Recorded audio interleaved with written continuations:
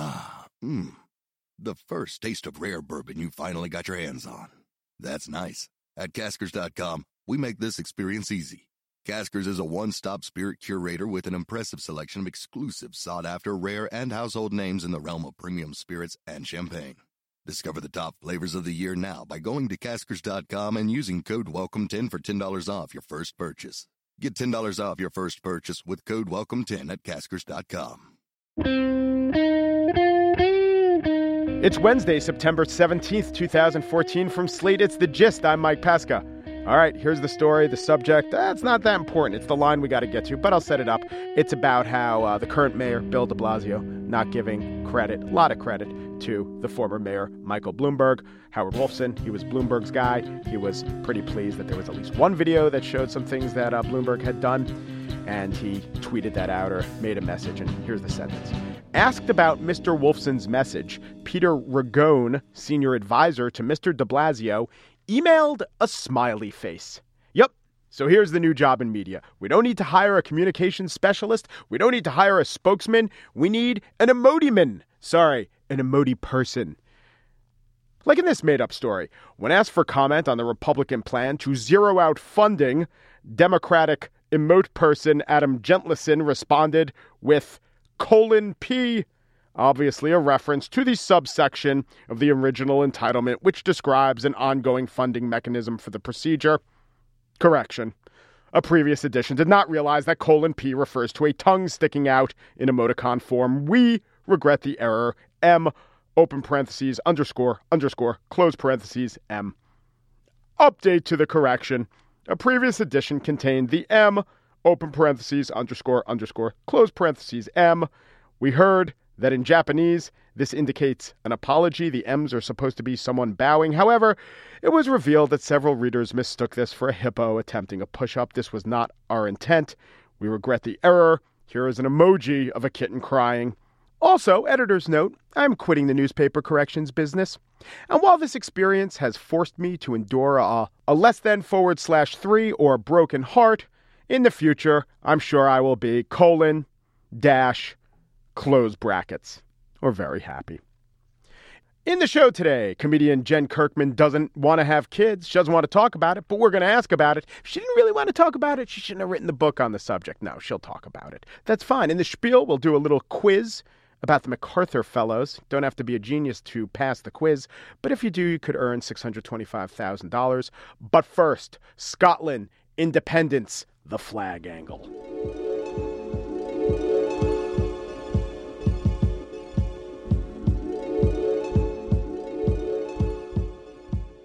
Tomorrow, Scotland will vote.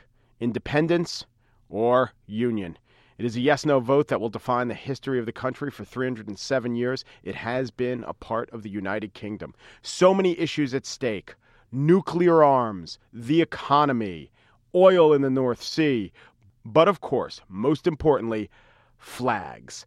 Probably not Scotland's flag, but maybe the Union Jack, the flag of the United Kingdom. Joining me now is Ted Kaye, a former executive with NAVA, the North American Vexillological Association. He was also the editor of its scholarly journal. You might know it as The Raven. Hello, Ted. Yes. Do we have the jingle? Jingle. Come on. Let's go. Andrea loves when she has to do the jingle. Fun, vexillology corner. Good pause. I like that. So, Ted, am I right? Is there any inclination that Scotland, should it become an independent country, would drop its flag?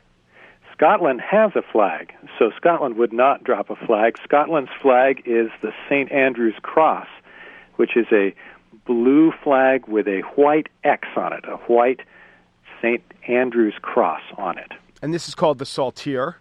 Yes.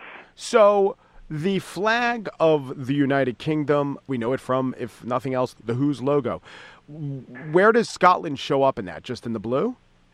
The Union Jack, or Union flag, is the combination of three flags, and the Scottish flag, as part of the Union Jack, is not only the blue background, but the white X on which there are red bars on top. The other two flags, one is the flag of England, which is the what? It's St. George's Cross is the flag of England, And the best way to think about the Union flag is it's the combination of the three flags of England, Scotland, and a flag representing Ireland. The first flag is the St. George's Cross, the patron saint of England, which is a white background with a red cross that's like a big plus sign. And then behind that is St. Andrew's Cross, which is the blue background with a white X. Those three flags, a red plus sign, a white X, and a red X, are all combined in very strict heraldic terms to create the Union flag. What about Wales? They have such a lovely dragon on their flag, but it doesn't show up on the Union Jack. Wales is a part of England. Wales is a principality of England, so it's technically a subset in heraldic terms of England, so it doesn't get its own representation on the Union flag. I got it. Brief diversion on the Wales flag, the Welsh flag. I love it. Dragon facing left. I think that's Dexter in heraldic terms. But I know you have rules for what makes a great flag. The only thing going against the dragon is it would be very hard for a third grader to draw that from memory. Is the Wales flag a great flag in your estimation? I think it's still a pretty good flag because a third grader could create some kind of representation of the dragon and show that it's a dragon. A short story, when my son was 4, a flag friend of mine did a demonstration lecture to his preschool class about flags, and my son was really up to speed on flags, and when he got to the Welsh flag, he pulls it out of the box and shows it to the little kids, and my son says, "Wales." And his little friends say, "No, that's a dragon." What do you know? Those aren't Wales. Yeah, exactly. I had those similar thoughts when I heard Prince Charles identified as the Prince of Wales. Like, is he like Aquaman? I said that. So over there in England, in the United Kingdom, there is something called the College of Arms, which is the official register for flags, coats of arms, and pedigrees for the crown. It's responsible for designing the flag. Now, they won't comment, but within flag circles, so within those rectangular circles, what is the buzz? There's a lot of discussion. I just received the latest issue of Flagmaster, the journal of the Flag Institute in the United Kingdom, and there's a whole discussion on the Union flag and Scottish independence, and many people have weighed in on their thoughts about it. I think there are two obvious camps. The first is, if Scotland pulls out of the United Kingdom, then the Scottish representation should be pulled out of the Union flag. The other camp is, this is a traditional symbol of the United Kingdom. It's a brand. It's a flag that has served the country for almost 300 years.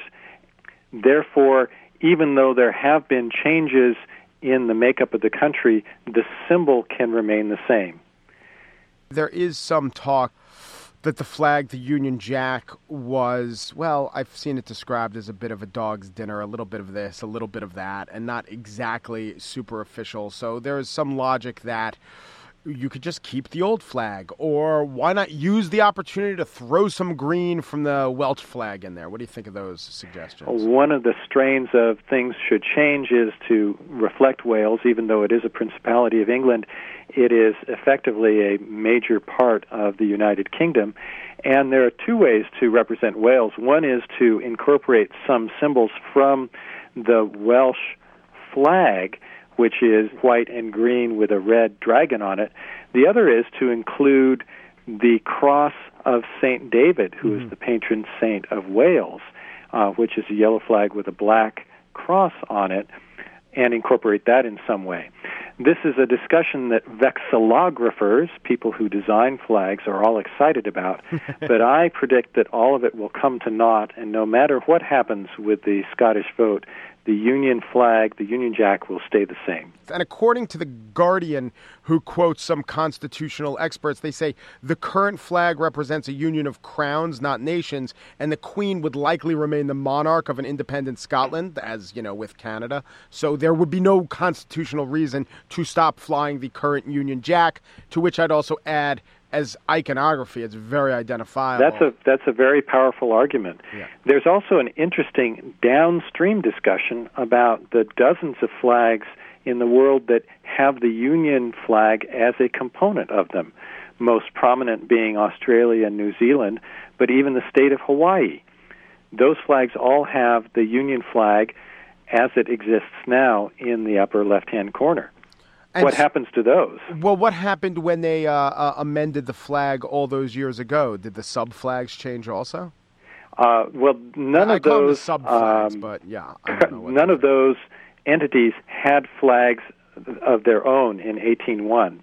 Got it. But certainly the flags that were derived from the Union Jack at the time did indeed add a changed Union Jack. Right, and one of my favorites of those flags is the flag of the Grand Caymans, which has the Union Jack in the upper left-hand corner, and then a crest that's not too distinguished. There's a lion, but atop that crest is a turtle, because that is the symbol of the Grand Cayman. He's just like hanging around, looking at things. That's a very standard design of British colonial holdings, where there would be a badge in the fly end of the flag, a blue field with a Union Jack in the upper left and a badge in the central right part. And those badges can be very distinctive and fun, as you described. So vote carefully, Scotland. A lot's riding on it more than your independence. It's the Union flag as well. That's right. Thank you, Ted Kaye. He joins us on our now recurring segment, Vexillology Corner. Thank you, Ted. Thank you. And on Facebook.com/SlateGist, we have pictures of all these flags, fake flags, could-be flags, aspiring flags.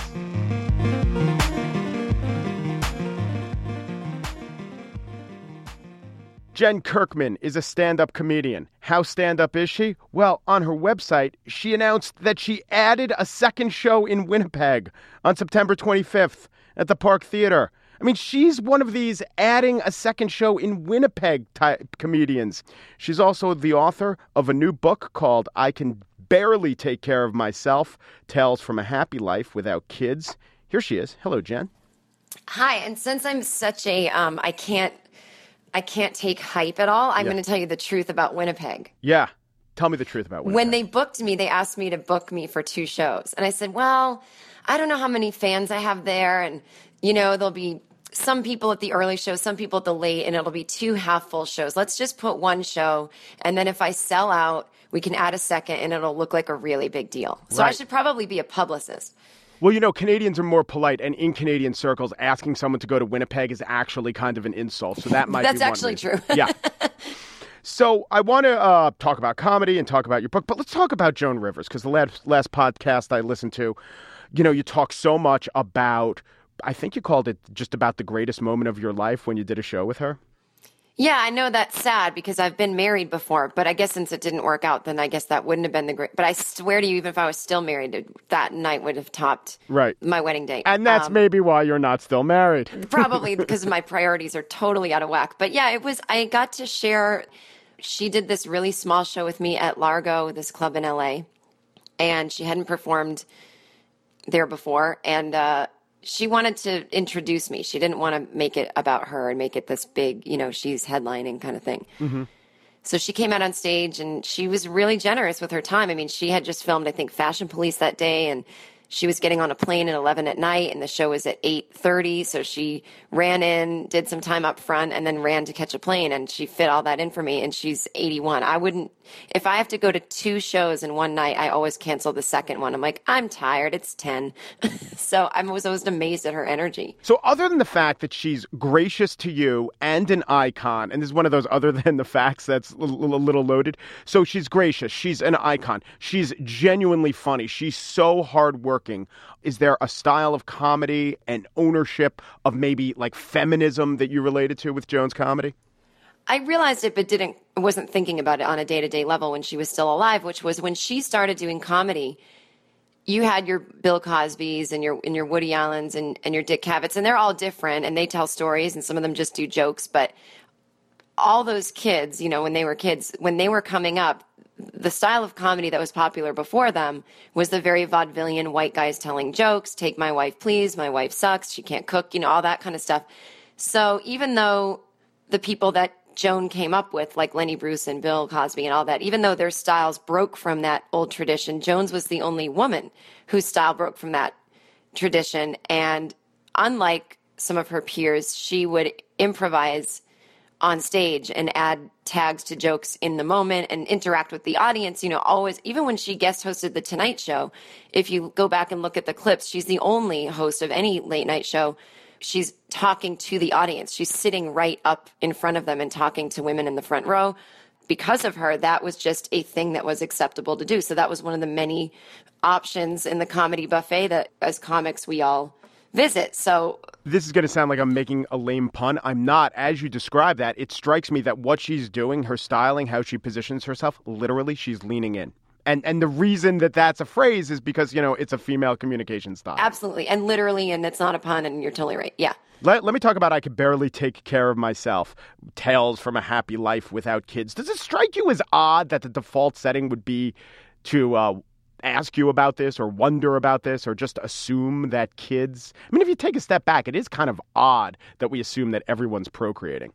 The book would not exist if people had reacted normally to me when they asked, do you want kids? And I said no. Then I would have no book, because I was just irate for so many years that once I got to a certain age and people asked me that I would say no, and then they would keep talking about it. So I found I would have the worst time at every dinner party, every cocktail party, every gathering. I never got to have nice conversations with people. I would spend the whole time defending myself or thwarting, well, you'll die alone, or no one will take care of you, or you're selfish, or, all that kind of thing. And I think it's weird that people assume everyone's procreating, but even weirder that people assume a female comic who works 7 days a week, who lives in LA. Yeah, maybe that person is the one that you can kind of go, I can kind of see that she doesn't have kids. She has an unconventional life. I was shocked how many times in Los Angeles other people asked me about it. And I was like, isn't this where all the weird people live? Why are you asking me questions that not even my family in Massachusetts asked me? Right. And also another side of it, to if people want to take a demographic shortcut, maybe they should say, for those reasons you just laid out, you know what? Maybe the hypothetical next generation should thank you for not having kids, if that is your attitude and this is your lifestyle. Well, my kid would be a mess. I would never see them, and I would be so stressed out when I did that. If they asked for their basic needs to be met, I would be like, oh my God. I am not emotionally capable. Right. And also, people in your milieu, it's not like you're hanging out with a bunch of Mormons or Hasidics who feel they have to get to 9 or 10 to get into heaven, right? I mean, these are probably people who stress out about the world's resources. And yet if you say, well, I'm going to help out by not having a kid, they attack. Well, I had a friend who said to me, I used to not want to have a kid because of global warming and all of the problems in the world, and the resources are stretched. But maybe my kid will have a solution. And I didn't say it to her face, but I used to have a joke in my act where I'm like, there is a solution. Al Gore told us what it was, and people called him a loser. And they're not listening. I'm like, no one is listening to your baby, who would have to have the solution. It would be not 20, it'd be 20 more years before your baby speaks up with the solution, possibly. Best case scenario. So we're already past the tipping point. So, I just want my friends to go, hey, you know what? I decided to respond to my most basic calling and hormones. I mean, it's okay to have kids. It's totally actually how most people are wired. So do you think you have child blindness, or does the rest of the world have child hypersensitivity? What's child blindness and what's child hypersensitivity? I heard you in an interview saying that you don't even notice children. Like if a child was here, you might not even see them. You're right. I did say that. I really don't. And I have friends who don't want kids, but they're like, oh, I love kids. And I'm like, I don't hate them. And I'm very charitable with children's charities, and my heart breaks if anything happens to a kid. But other than that, if I'm sitting and having coffee and a cute kid walks by, I don't notice. It would have to be a little girl with a fake fur coat, like a big fashion statement kind of little kid, for me to notice. I saw a girl at the airport with a really expensive suitcase, but it was the toddler version. And I was like, that's cool. But that's it. That's the only time I've really noticed a child and been like, oh, look at that. I want to ask you one more thing, Jen, and it's about kids. You were born in the 70s, as was I. Jennifer, number one most popular name. Yes, in 1974, the year I was born. Me too, a couple years earlier. Jennifer, in the 80s, second most popular name. You track it. In the 90s, went down to 16. I don't know if you know this. The last year I have statistics for, 2012, it was the 163rd most popular name. So if you had a kid, which you're never going to have, would you name her Jennifer Jr.? Of course I would. There can't be. If I have a kid, it's for the sole purpose of making another me. So I will blatantly name her. It would be Jen Jr. Kirkman. All right, Jen Kirkman, stand-up comic, author of I Can Barely Take Care of Myself, Tales from a Happy Life Without Kids. I think the takeaway from this whole thing is second show in Winnipeg, people. Get on that. Thank you, Jen. I love it. Thank you.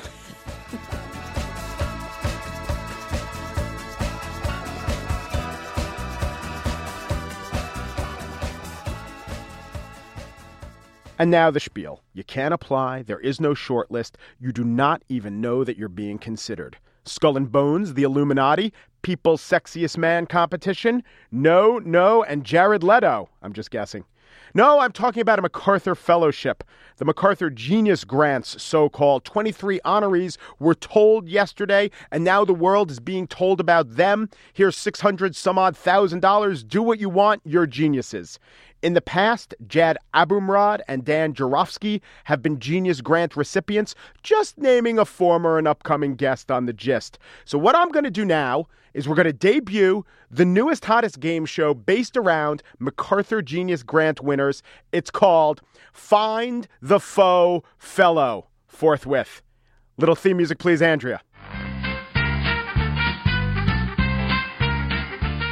And joining us now for Find the Faux Fellow Forthwith is Andrea Salenzi. She's a homemaker from Brooklyn, New York. Andrea, tell us a little bit about yourself. Homemaker? I don't know. That's what they always say on game shows. I produce this podcast, Yeah, sir. I've read the credits. They say a lot of things about you that aren't true. Okay, so what I'm going to do is I'm going to read the bio of several MacArthur Genius Fellows, ones who were just named, and there'll be one fake one in the mix. Do you think you can find the fake fellow forthwith? Oh, God.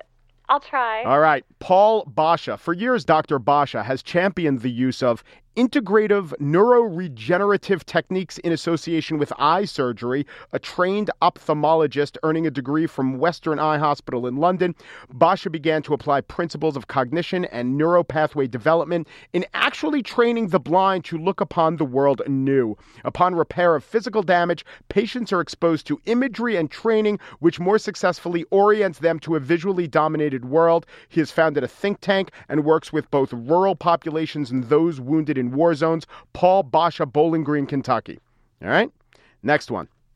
Tammy Bond. Tammy Bond is an environmental engineer working at the interface of engineering and public policy to unravel the global effects of black carbon emissions on climate and human health and to comprehensively understand how energy interfaces with the atmosphere.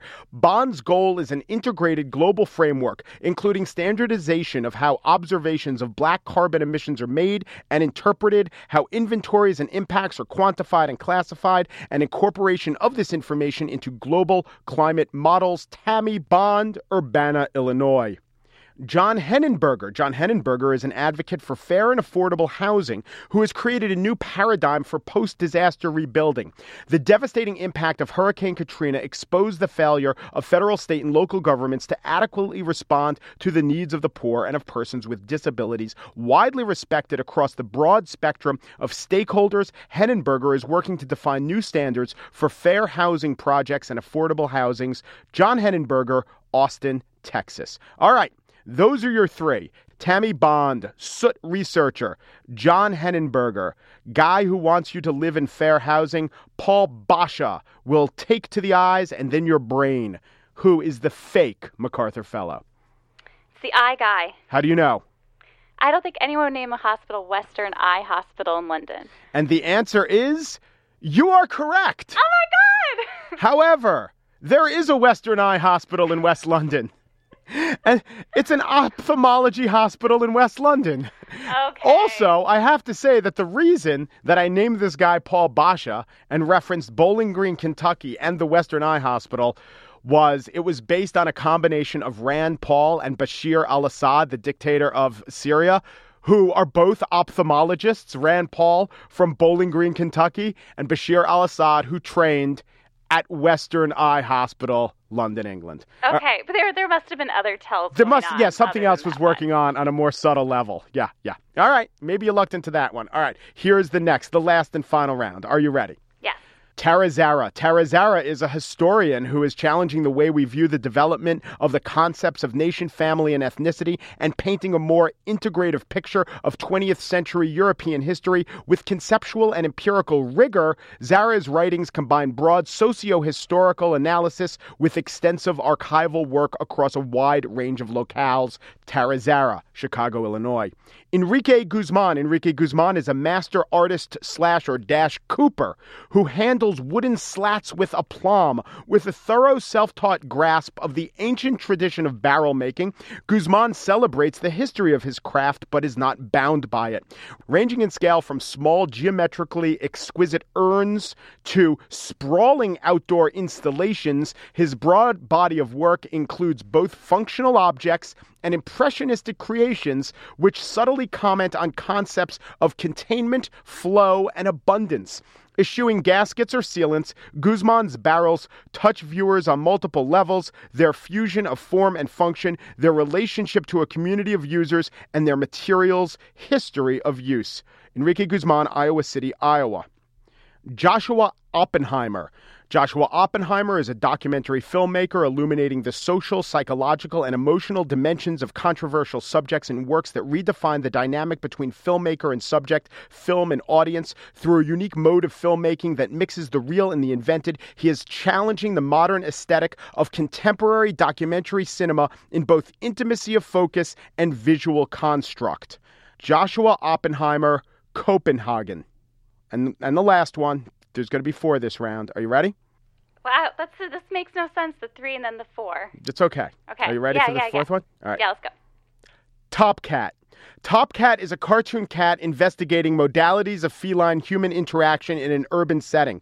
Along with collaborators Fancy Spook, Benny the Ball Brain, and Choo Choo, TC, as his good friends call him, is exploring synergies along the human-to-feline continuum with the hope of emphasizing a hierarchical clan structure with himself as the boss, the pip, or the championship, and challenging the supremacy of stern authority figures like Officer Dibble.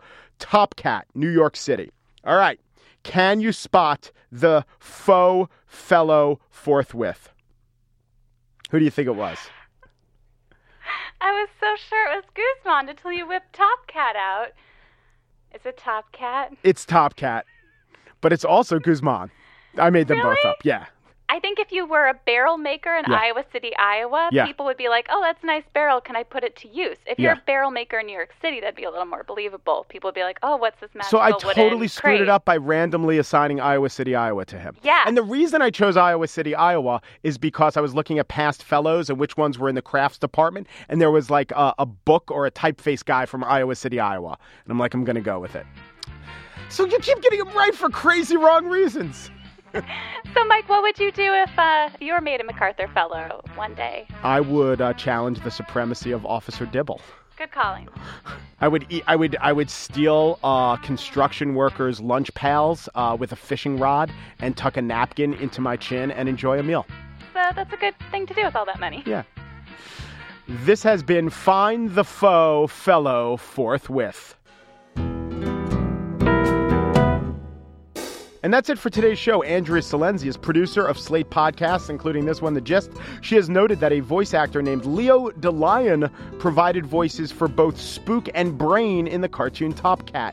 Andy Bowers is executive producer of Slate podcasts. He further informs us that Leo DeLion was born Irvin Levin in Paterson, New Jersey. Also, we are on Yo. You get the app Yo. You subscribe to the thing called Podcast. And when the show's ready, you'll get a Yo. Another way to find out when the show is ready is go to slate.com/gist-email.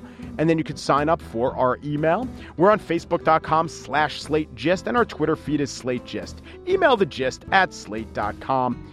I've invented the Leo DeLion cartoon voiceover name generator. Just enter both real name, genre of cartoon, and it spits out a voiceover name. All right, here, I'm going to test it out.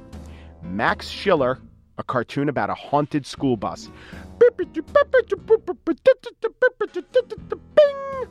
Rubsy tires. Am I right? Thanks for listening.